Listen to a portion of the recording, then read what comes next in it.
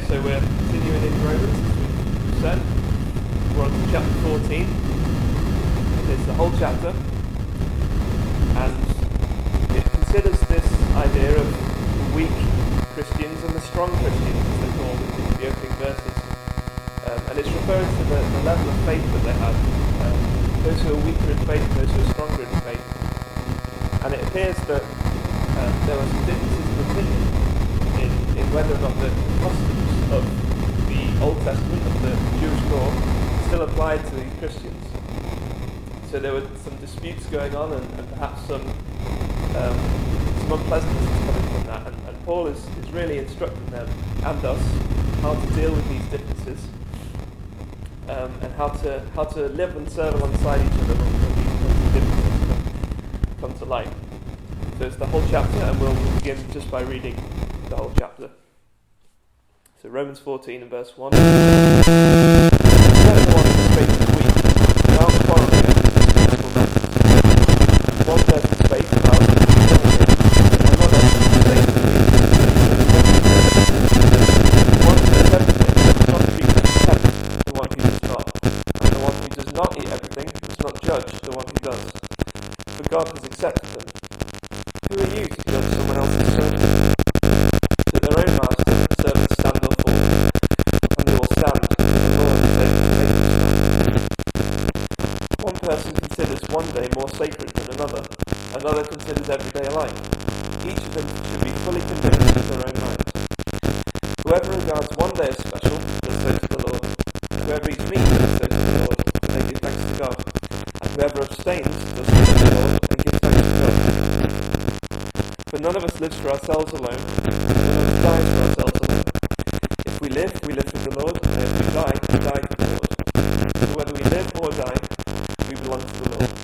For this very reason, Christ died and returned to life, so that he might be the Lord of both the dead and the living. Why do you judge your brother or sister? Or why do you treat them with contempt? We will all stand before God's judgment seat. It is written, "As surely as I live, says the Lord, every knee will bow before me, every tongue will acknowledge God." So let each of us give an account of ourselves to God. Therefore, let us stop passing judgment on one another. Instead, make up your mind not to put any stumbling block or obstacle in the way of a brother or sister. I am convinced, being fully persuaded in the Lord Jesus, that nothing is unclean in itself. But if anyone regards it as unclean, then for that person it is unclean. If your brother or sister is distressed because of what you eat, you are no longer acting in love. Do not by your eating destroy someone for whom Christ died.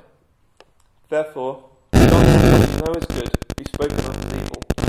For the kingdom of God is not a matter of eating and drinking, but of righteousness and peace and joy in the Holy Spirit. Because anyone who serves Christ in this way is pleasing to God and receives human approval. Let us therefore make every effort to do what leads to peace and to mutual edification. Do not destroy the work of God for the sake of food. All food is clean, and it is wrong for a person to eat anything that goes into his stomach. It's better not to eat meat or drink wine, or to do anything else that will cause your brother or sister to fall. So whatever you believe about these things, keep between yourself and God. Whoever is one does not condemn himself by what he proves, but whoever has doubts is condemned if they eat, because their eating is not from faith. Their eating does not come from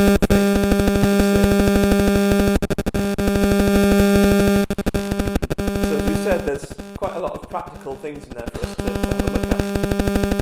It's particularly for those of us who are church members or who are part of the church. It tells us how to live and serve alongside each other. It tells us how to deal with differences of opinion on God's things. And it reminds us that we're ultimately accountable to God and not to each other. It teaches us that we have a responsibility to spur each other on and not to put stumbling blocks in each other's way. And it also tells us to hold fast to our Bible-based convictions and our conscience. So we'll just have a look at a few of those points this morning as we go through and see what we can take from it. So to begin with, as we said, there's this idea of weakness and strength. Those whose faith is weak and whose faith is strong. So what does Paul mean by this? Is he condemning some for having weak faith? Is he saying that some of them were better than others because they had enough faith to be able to eat whatever they wanted? Well, there were clearly some among the churches who were entrenched in their Jewish ways. And they'd become Christians, undoubtedly. They believed the gospel and they were doing their best to serve God and to spread the gospel message. But clearly they had a hard time of letting go of the customs that had been so important to them all their lives. Now, Paul says that he was convinced in his own mind that because of his faith in Christ and because of what Christ had done, that was enough. There was no need to keep these rituals and these ideas of clean and unclean foods, because his faith in Christ allowed him to eat all things, and he believed that all things had become clean because of Christ. So he says, in a sense, those who didn't believe that had a weaker faith because they were still reliant on the idea that they needed to adhere to these rules and these customs that were Jewish. So in a sense, they hadn't fully grasped the idea of what it meant for Christ to come and do away with the old way of things, the old covenant.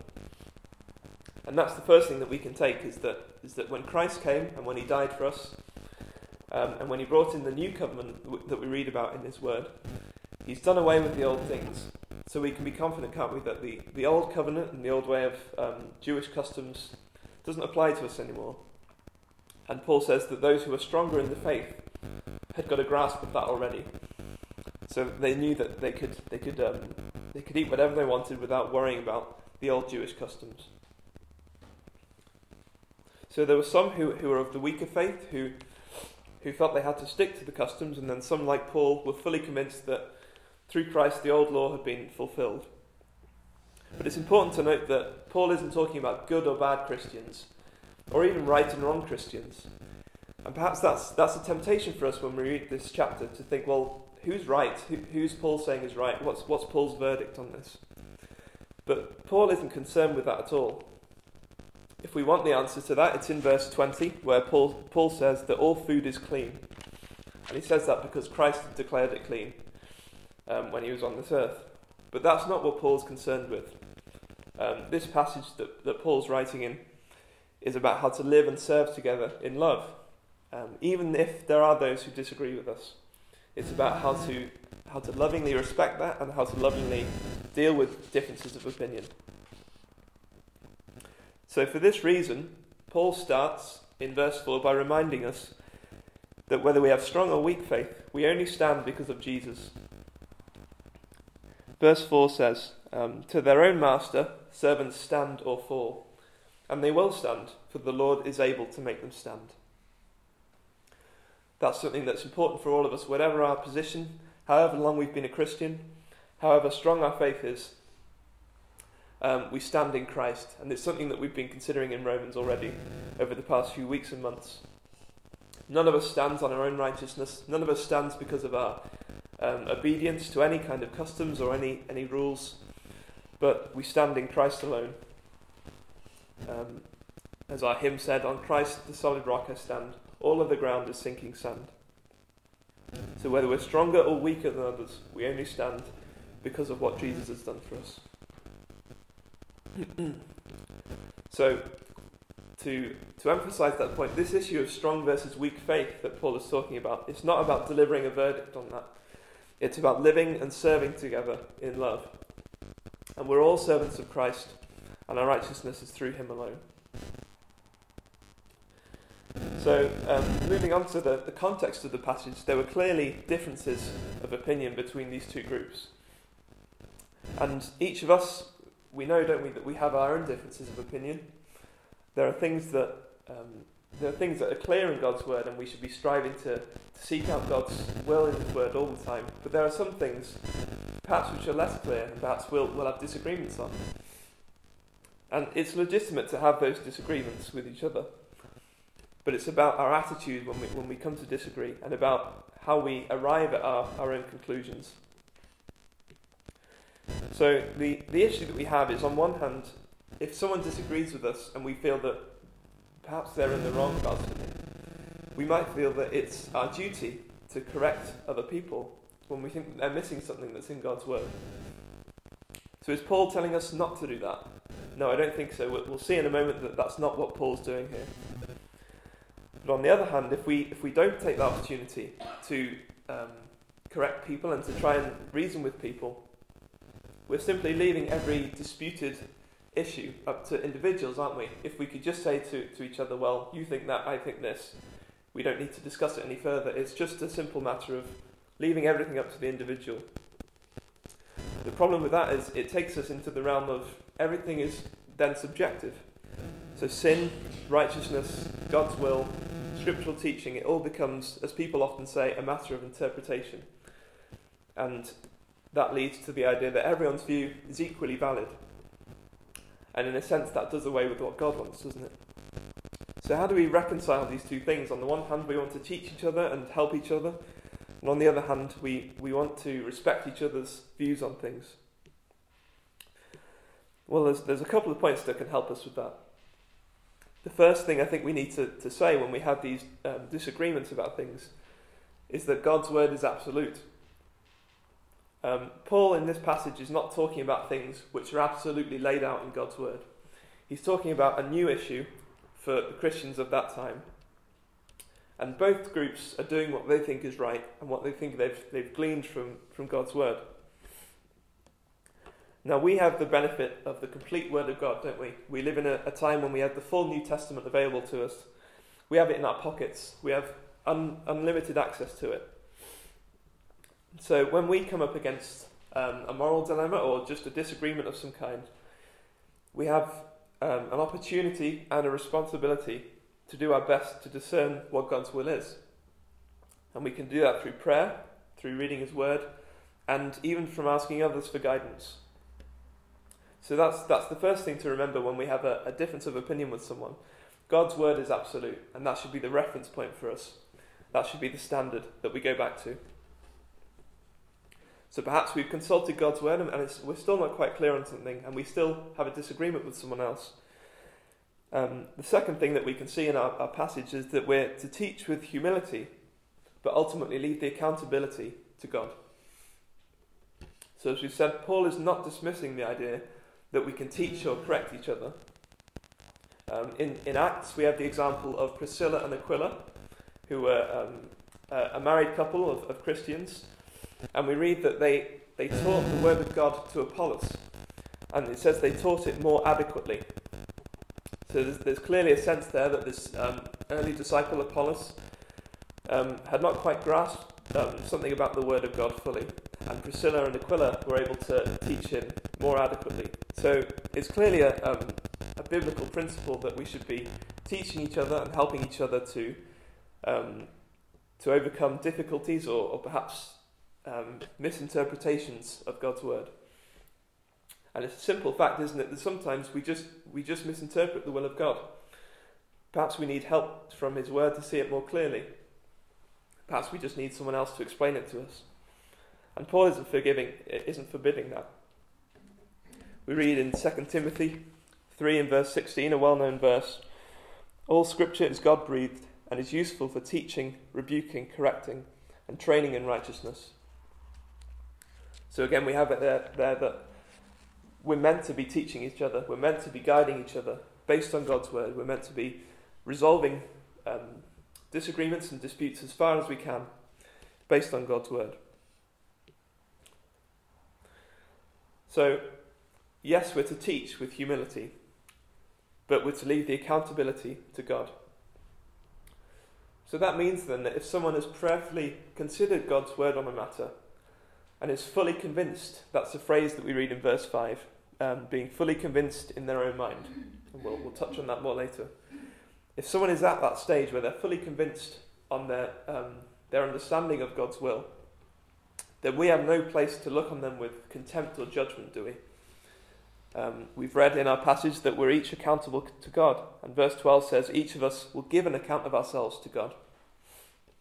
So it's not for you or I to hold someone to account and to look on them with judgment or contempt. Why aren't you doing it the way I'm doing it? Or why don't you see things the way I do? That's not our place. We're to teach and to guide each other as best we can. But ultimately, It's God who will judge, and God who will give an account or receive an account from us of our lives on this earth. So perhaps when we feel compelled sometimes to persuade people that our way is better, sometimes that's good and necessary, but sometimes we know, don't we, that this serves no purpose other than to cause people to stumble. And it can be the case, sadly, that someone who was once joyfully and effectively serving God could be seriously discouraged over something that Paul describes as a disputable matter.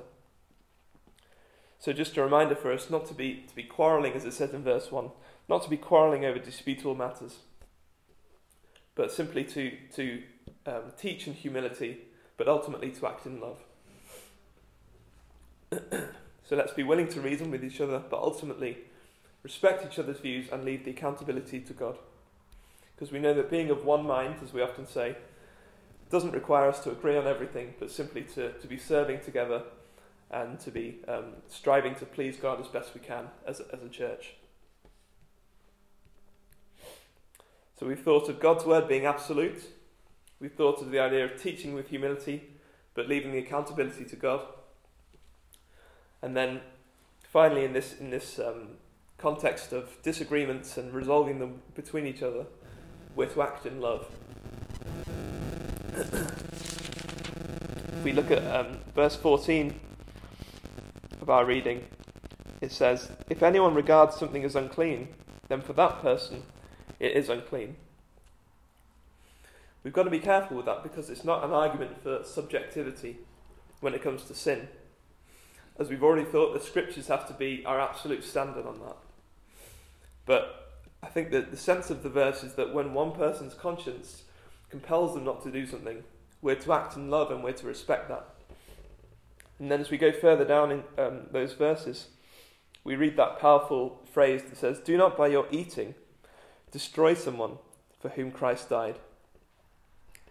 To me that says, if you're consumed with this issue of eating and drinking, as some of these early disciples were, you have to ask yourself, is it worth it? Is this disagreement or this campaign that I'm pursuing worth it? Because as Paul says later on, the kingdom of God is not a matter of eating and drinking, but of righteousness, peace and joy in the Holy Spirit. So we've got to ask ourselves with our disputes and the things we disagree with, is our responsibility to force that onto other believers? Is that respectful of their freedom in Christ? We each have freedom in Christ, don't we? Is that respectful of their freedom in Christ to force our views onto someone else? And ultimately, we know that love for our brothers and sisters will always be far more important than forcing any kind of point of view onto them. So, to sum up that point really, I think we can say that our sense of entitlement can be damaging to others, but we must keep it in check and always make sure that we're acting in love. Whether we disagree or whether we agree, we must always prioritise acting in love.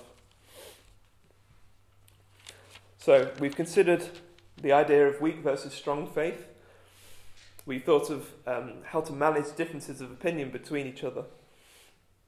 But another key part of the passage that we've read is that Paul speaks of being fully convinced in our own minds. So if we do disagree with others, if there are issues where we're not in full agreement between each other, it's important to ask ourselves, why do I hold the view that I hold? And why do I take a particular stance, perhaps on something that's disputed? Because I think if we do that, sometimes we can find that our view isn't actually based on God's will at all. Perhaps sometimes we can fool ourselves into thinking that we've been seeking God's will and it's led us to this decision or this viewpoint on something. But perhaps when we dig a bit deeper, it could be a point of preference or perhaps something that's convenient for us. So how do we make sure that we're fully convinced of God's will on a matter? So, to recap again, we've already considered that His word must be the absolute standard for us. And if something is clearly stated in God's word, we know for sure what our stance should be, don't we? And we have a duty as Christians to obey that word of God above everything else. As David mentioned last week, even if it goes against the authorities of the world, Sometimes we'll find perhaps that we have to go against the law of the land to serve God. It's a rare occurrence, but sometimes it happens. So we're to prioritize God's word over all things. So that's number one. Number two is to know God. We know, don't we, that some matters, some disputable things are not explicitly dealt with in Scripture. But we still have a relationship with God that we can call on to make these decisions. We can consider God's will and we can make judgments for ourselves based on what we know about God. If we know a person, we have a good idea about what they like and what they dislike, don't we? And it's the same with God. If we have a deep relationship with God and a closeness with God, we'll have a sense of what His will is and what pleases Him and what doesn't. So we have to ask ourselves, how well do we know God? And how is our relationship with God? To what extent is our will in tune with God's will?